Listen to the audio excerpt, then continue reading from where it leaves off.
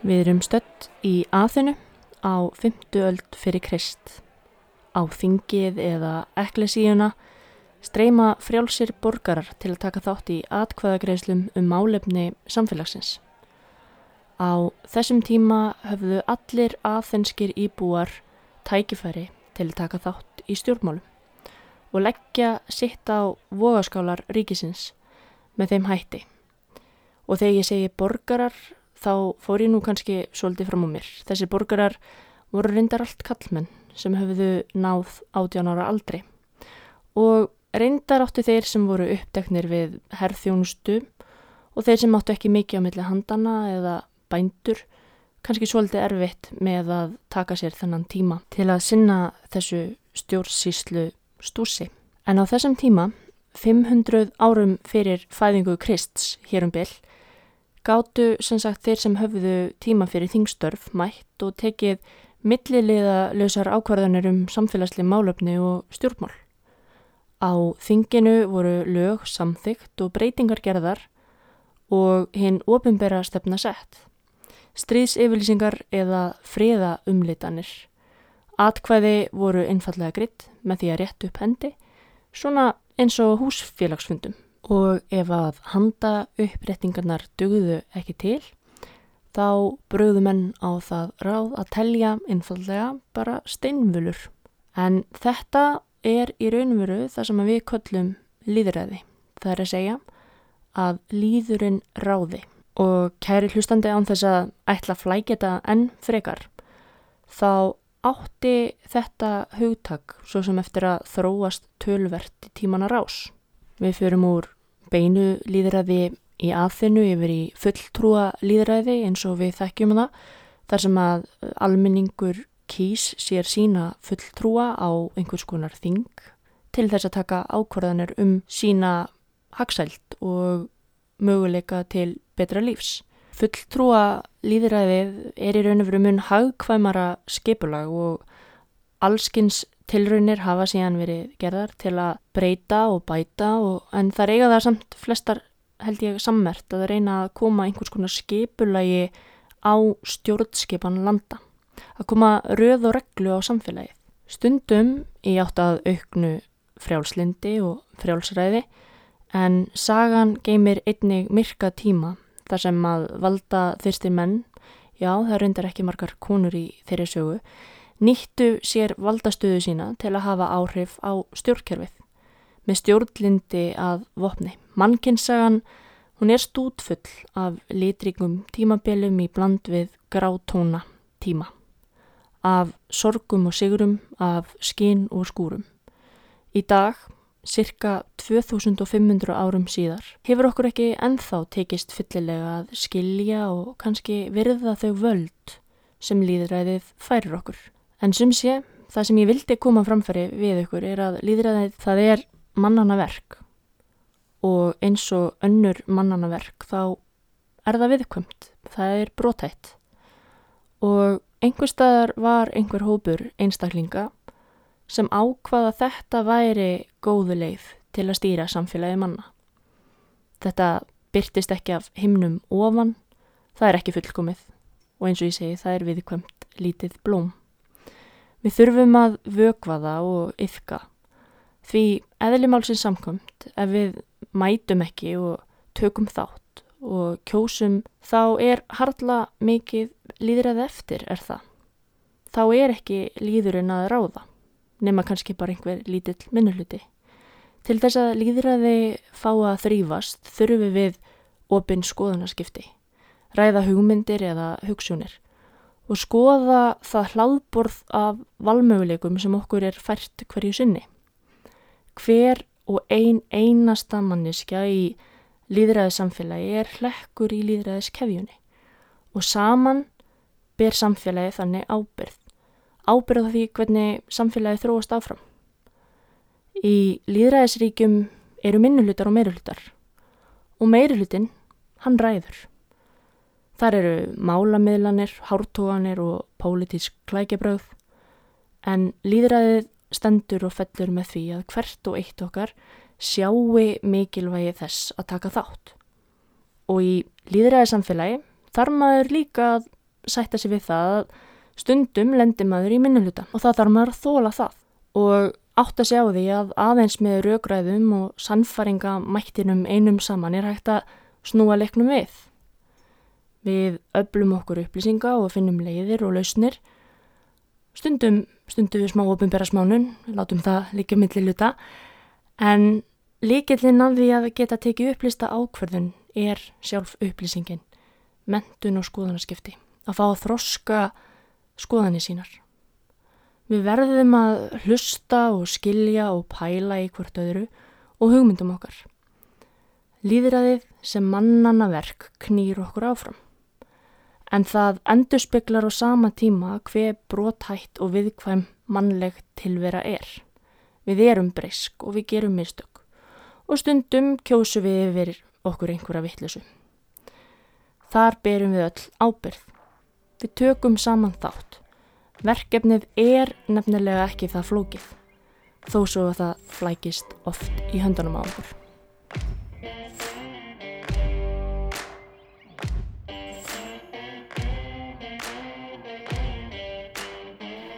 Ég heiti María Rutt og þetta hlaðvarpsþátturinn Pælum í pólitík.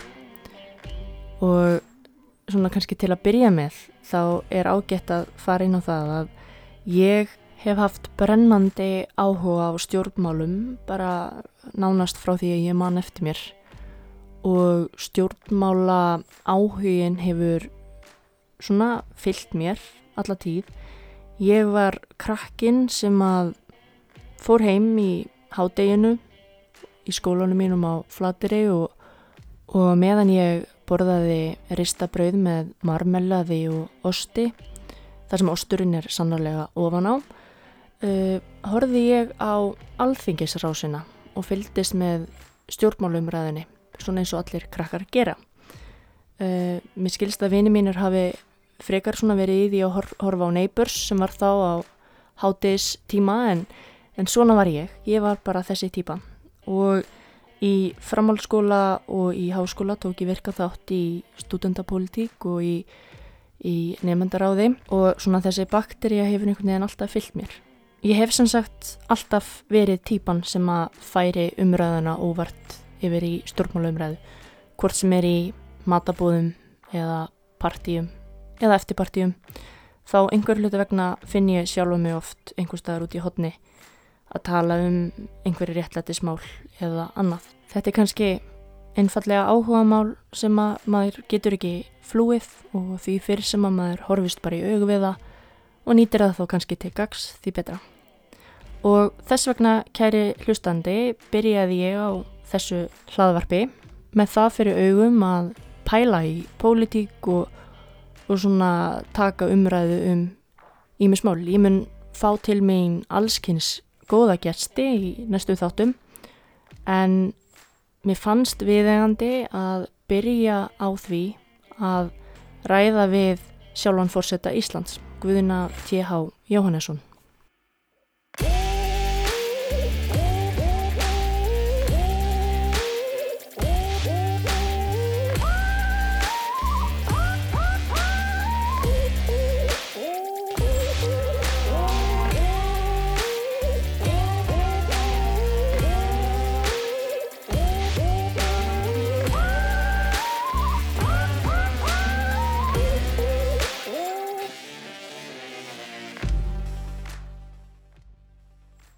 Sæll Guðni og takk fyrir að taka á móti okkur hér á Bessastöðum. Mín ánægja, verið velkomnar. Takk fyrir það. Svona kannski til að byrja með, við höfum svolítið verið að pæla í pólitík og í lýðræðinu í þessum þáttum og ætlum að fara víða völl í þessari seríu. En það svona lykilatriði finnst mér að byrja á byrjuninu og fara svona í kannski svona þessar grunnstoðir sem að samfélagið okkar byggt á. Og mér langaði svolítið að spyrja bara hvað lýðræði í þínum huga? Já. Lítil spurning. Lítil spurning einmitt. Já, lýðræði réttur fjöldans til þess að ráða málum sínum og hafa áhrif á samfélagið. Lýðræði ekki einræði hinna fáu. Lýðræði undirstaða öflugs samfélags. Lýðræði vissum takmörkunum háð.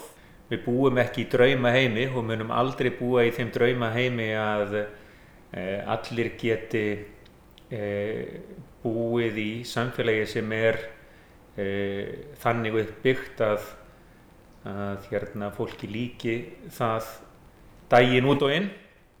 En þetta í mínum huga grunnurinn. Lýðræði byggist á jöfnum tækifærum til að láta ljós sitt skína, jöfnum tækifærum til að sýna hvað í manni býr, sjálfum sér og öðrum til heilla. Lýðræði byggist á því að við getum látið í ljós skoðanir okkar, þótt við gætum þurft að ábyrgjast þær fyrir dómstólum.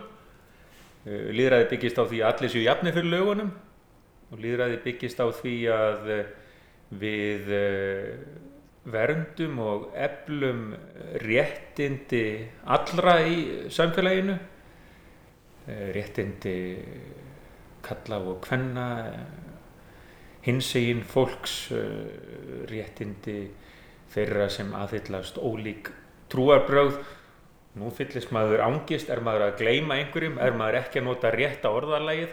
Við getum farið í það á eftir líka. Lýðræði byggist ekki á því að maður geti ekki sagt eitthvað af ótta við það að móðga einhvern, hneyksla einhvern.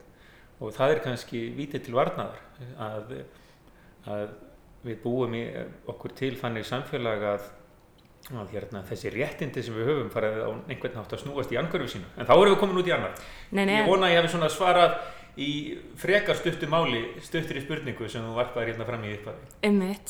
Ef við skoðum söguna, í sögulegu samhengi, þá hafa verið mjög skiptar skoðanir lýðræðið og ef við spólum alveg tilbaka í Aþenu á 5. öld fyrir Krist, að þá voru þarna 2 heimspekingar sem voru frekar skeptískir þetta konsept, Sókrates og Platón, ekki rétt?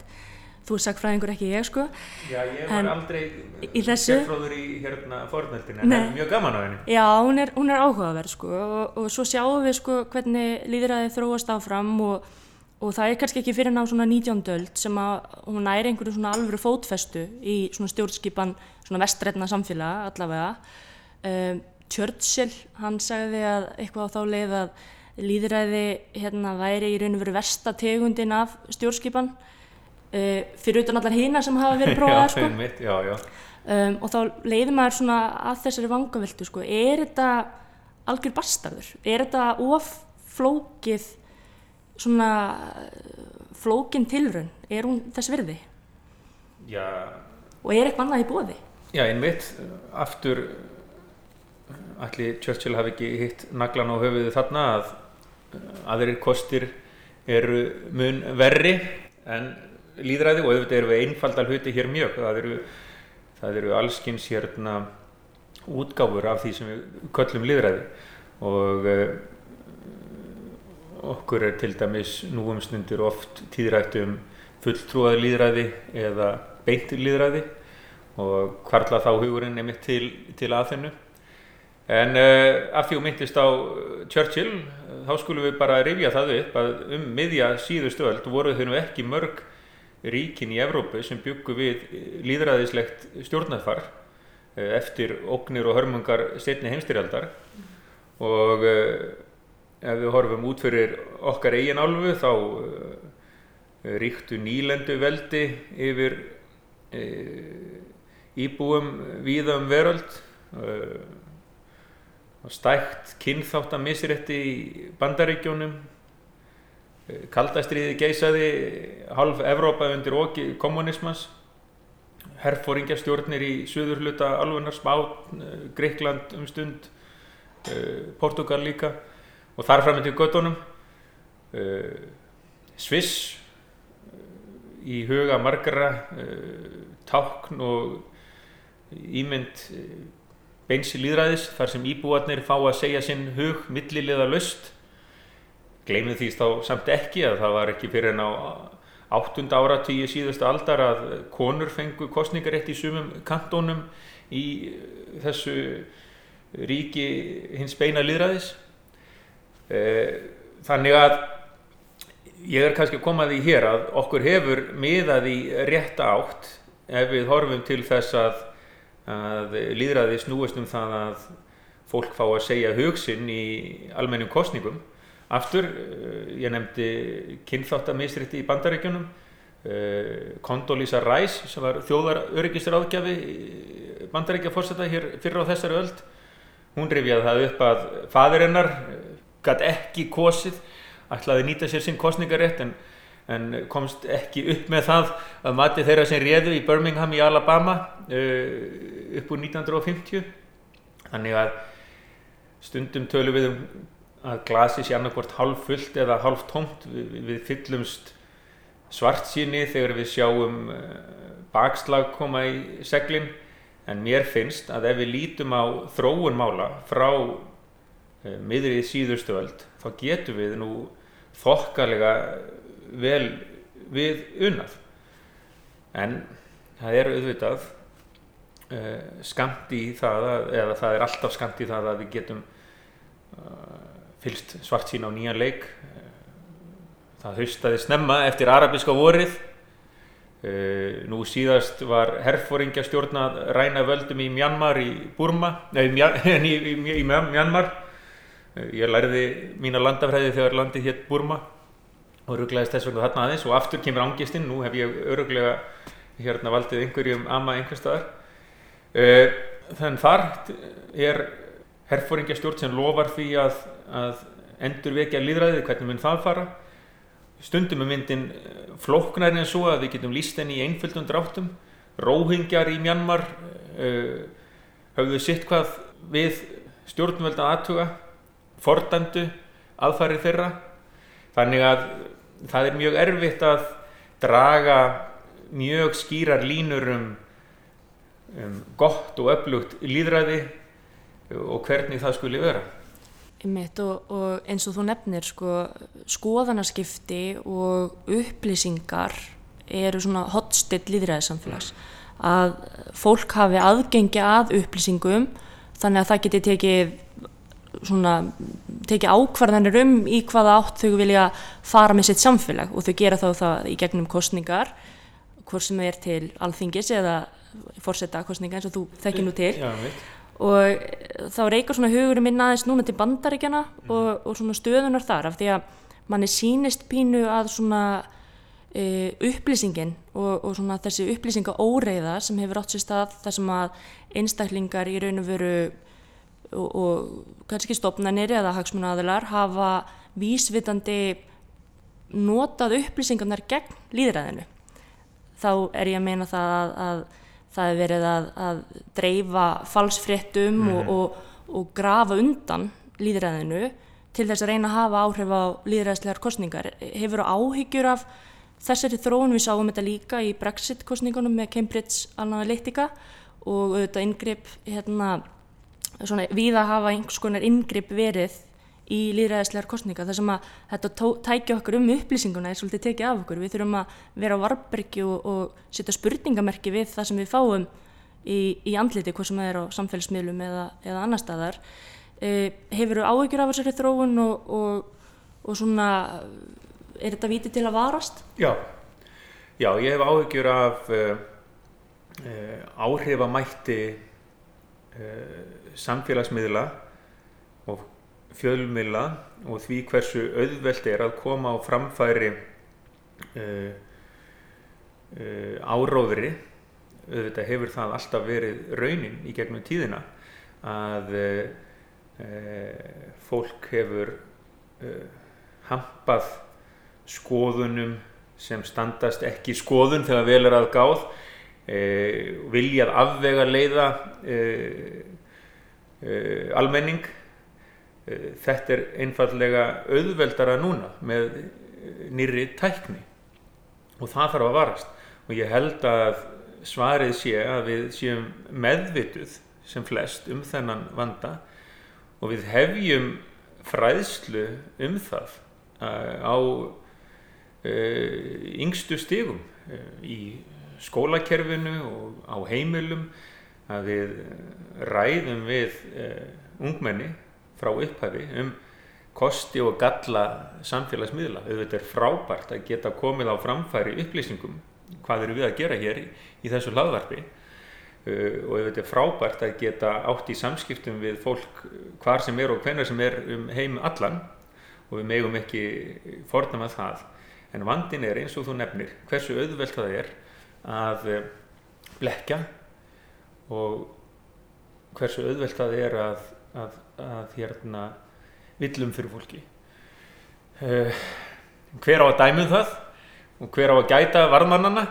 Það nú klassíska spurningin fornöld líka, svo við förum aftur þangað og ég hef engin einföld svör, en ég vil frekar vera bjartsýnn og horfa til þess að hugsandi manneskjur eiga að geta gert sér far að vega og meta í sífellu þær upplýsingar sem bornar á borð, taka hlutum með fyrirvara og við þurfum öll, finnst mér, að sýna þá ákveðna auðmýkt og umburðarlyndi, ekki gagnvart hatri, ekki gagnvart ofstæki, ekki gagnvart hótunum og ekki gagnvart augljósum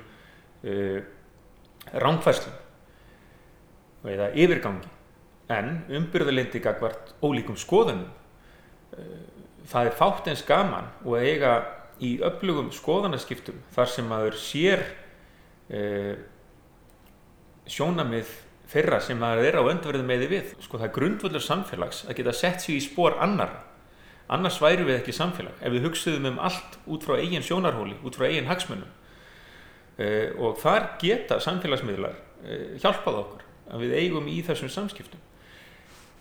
Þannig að svo maður reyni að ná hér aftur stuttu svari, þá mergur málsins sá að við nýtum þessa miðla, höfum vara á okkur og eflum lýðræðið á þann hátt. Ég held að við eigum frekar að fagna því að geta átt þessar leiðir til þess að skiptast á skoðunum og koma á framfæri upplýsingum, en við erum bara leið meðvituð gallana sem fylgja. Svona temmilega tortrygginn. Já, einmitt, það hefur aldrei þótt óheppilegt að hafa smá fyrirvara á sér, og þetta snýst ekki bara lýðræði, snýst ekki bara stjórnmál, þetta snýst það að samfélagsmiðlar eru orðnir svo órofa öllu okkar lífi að mér finnst brýnt að við, ég að þeirri kynslóð að þeir detta inn í líf mitt sem nýjung, en þeir sem yngri eru, eða þau sem yngri eru, alast upp við þennan órofa þátt í eigin lífi og samfélagsins, og þá finnst mér brýnt að við tökum það upp í kennslu, í skólum og umræðu á heimilum, þannig að það sé eins sjálfsagður hluti að læra þessa miðla, alveg eins og ég lærði Burma sem orðið Mjanmar í landafræðinni í gamla daga. Einmitt. En svona hlutinni breytast. Aðeins svona, nú ert þú lýðræðislega kjörinn forseti, þú hefur farið í gegnum tvennar lýðræðislegar kosningar. Hvernig tilfinning það? Já, hún var mér nýjung á sínum tíma. Þegar ég var kjörinn forseti hafði ég aldrei tekið þátt í atgangi af því tagi eða stigið inn á þann vettvang að ég byði mig fram til embættis. Ég hafði verið kjörinn formaður Sagnfræðingafélags Íslands og forseti Sögufélags. Ekkert húsfélag? Ekki neinu húsfélagi, forðaðist það eins og heitan eldinn. Og þessi góðu embætti í heimi fræðana voru nú þess eðlis að það var ekki barist þau. Nei, einmitt. En þar naut ég þess að fá að leggja mín sjónarmið fram og mínar skoðanir, segja hug minn, fá fólk til fylgis. Það voru aðverir sem gerðu hið sama. Á heildina litið hef ég ekki undan neinu að kvarta í þeim efnum, en auðvitað fannst mér margt ósanngjarnt, eða sumt skulum við segja, og vil þó halda því til haga að í lýðræðislegum kosningum þarf maður að finna þennan milliveg milli þess að þola það ekki þegar ómaklega aðmanni vegið en kunna líka þá list að bregðast ekki ókvæða við hvaðina. Maður þarf að fá smá sigg á sálina, maður þarf að brynja sig og maður þarf líka að sýna þá auðmýkt að það ekki endilega víst að allir séu sammála manni hvaðina. En ég get ekki kvartað, ég hef bara haft betur í öllum þeim kosningum sem ég hef tekið þátt í og þess vegna sæmilega sáttur við lýðræðið eins og það Þú ert með gott track record, sem sagt, í kosningabaráttu. Já, en nú verður maður að halda í þá auðmýkt og það umburðarlyndi sem ég var að predika áðan og það engum hollt að ofmetnast eftir kosningar og hér sit ég í umboði fólks sem valdi mig til þessa starfa og þess vegna lít ég á mig sem þjón en ekki valdhafa. Það að mínum mati mjög holl nálgun á þetta hlutverk og svona í þessu góða samfélagi okkar. Við erum lítið samfélag og við eigum auðvelt með að tala saman, trúi ég. Ég held að við höfum sýnt það núna í heimsfaraldrinum og svona þegar við tökumst á við áföll og áskorunir þá sýnum við hvað í okkur býr. Einmitt. Og við erum samheldin þjóð þó svo að við séum mjög góð í því að rífast á internetinu og dettum oft í þessar svona skotgrafir. Það svona því miður svolítið svona sem okkur virðist vera pínu tamt að gera í staðinn fyrir að taka rökræðuna alla leið en ég vil trúa því að við getum gert betur og svona lært af því hvernig við getum einhvern veginn átt þessi samskipti og svona kannski á lokum þá eru kosningar í haust, fyrstu kosningarnar í 4 ár, við erum að klára heilt kjörtímabil. Ég veit ekki hvort þessi komi kosningaþorsti í fólk, það verður að koma í ljós, en svona mikilvægi þess að taka þátt og mynda sér skoðun, að vera þáttakandi í þessu lýðræðissamfélagi okkar og vera svolítið sjálfstæður í sinni ákvörðunartöku. Hvað hefur að segja það, einhver svona hvatningarorð til kjósenda? Að sjálfsögðu og það gjarnan sagt af þessu tilefni að ef maður nýtir ekki sinn kosningarétt þá maður að segja við sjálfa sig og aðra, já ákveðið þið þetta og það eru veikari rök fyrir því að kvarta eftir á undan því sem ákveðið og kvart undan því hverjir völdust til áhrifa ef maður nýtir ekki þó þennan rétt sinn til þess að beinlínis hafa áhrif á það.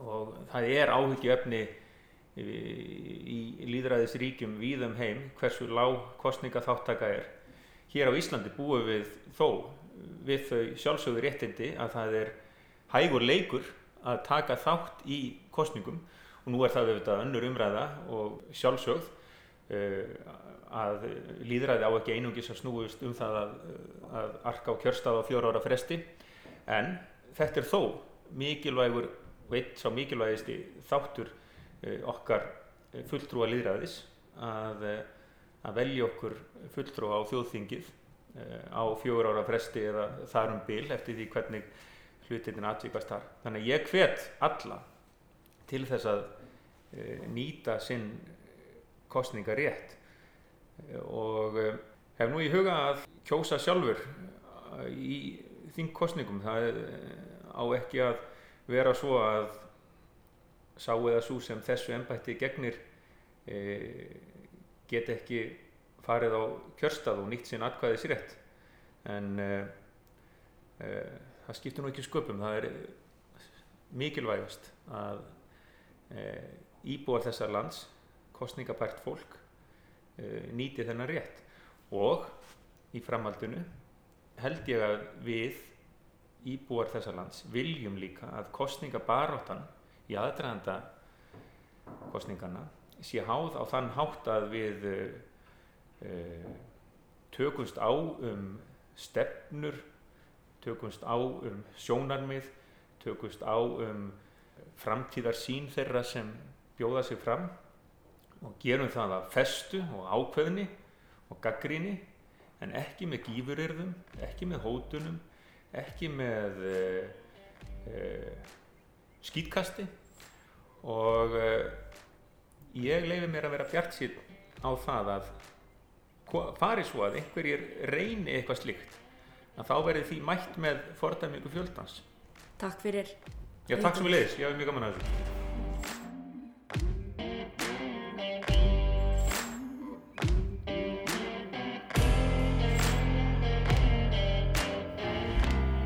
Og svo þurfum við auðvitað líka að stunda sjálfsþekkingu, ekki sjálfsblekkingu. Þekkja okkur og nýta tilfinningagrindina til að skynja þegar það verið að rugla í kerfunum okkar.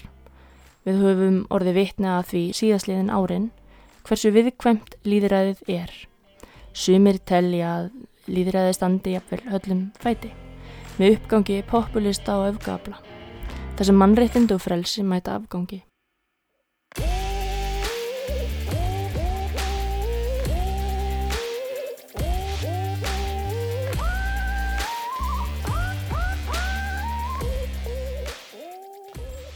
Flest fylgdumst við með ógnvekjandi innrás inn í Bandaríkjaþing fyrir stuttu, netárásir Rússa til að hafa áhrif á kosningar í Bandaríkjunum og svo ýmiss konar afvegaleiðingar með hjálp samfélagsmiðla í kosningum, til dæmis vegna Brexit, en einnig víðar.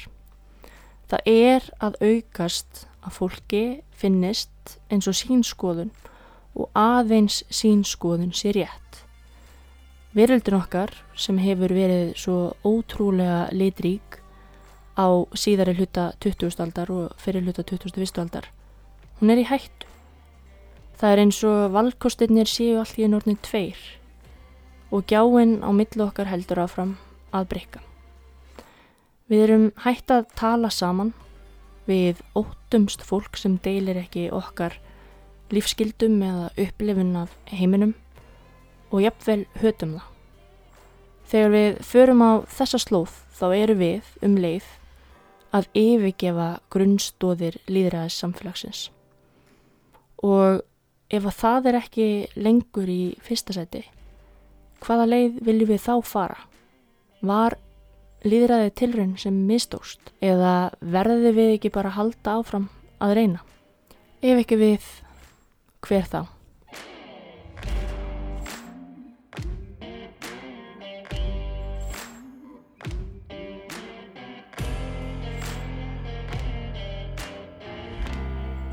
Að lokum langar mig að þakka Guðna T.H. Jóhannesinni, forseta Íslands, fyrir frábært spjall. Mér langar að þakka Ingileif Friðriksdóttur, eiginkonu minni, fyrir að pródúsera þáttinn og nenna klippan saman. Hún er stórbrotin, stórkostleg. Það eru stórbrotnir þættir framundan sem munu núna að birtast vikulega í öllum helstu hlaðavarpsveitum. En fram að því það langar mig að hvetja ykkur til að íhuga það hvar þið standið í ykkar pólitík, finna ykkar skoðanir, finna fyrir því þegar að blóðþrýstingurinn fer upp eða niður og skoða hvað ykkur raunverulega finnst. Af því að það er það sem að lýðræðið gengur út á. Það gengur út á það að við séum öll ábyrg fyrir því að mynda okkur skoðun. Svo er það líka bara skemmtilegt viðfangsefni að augra skoðunum sínum og hlusta eftir nýjum, pæla í því hvers vegna manni finnst eitthvað og hvort það sé kannski vegna þess að einhver annar hefur sagt að manni eigi að finnast eitthvað og svo framvegis, þið viti hvað ég er að tala um. En fyrst og fremst, pælum í pólitík, tökum afstöðu og látum í okkur heyra.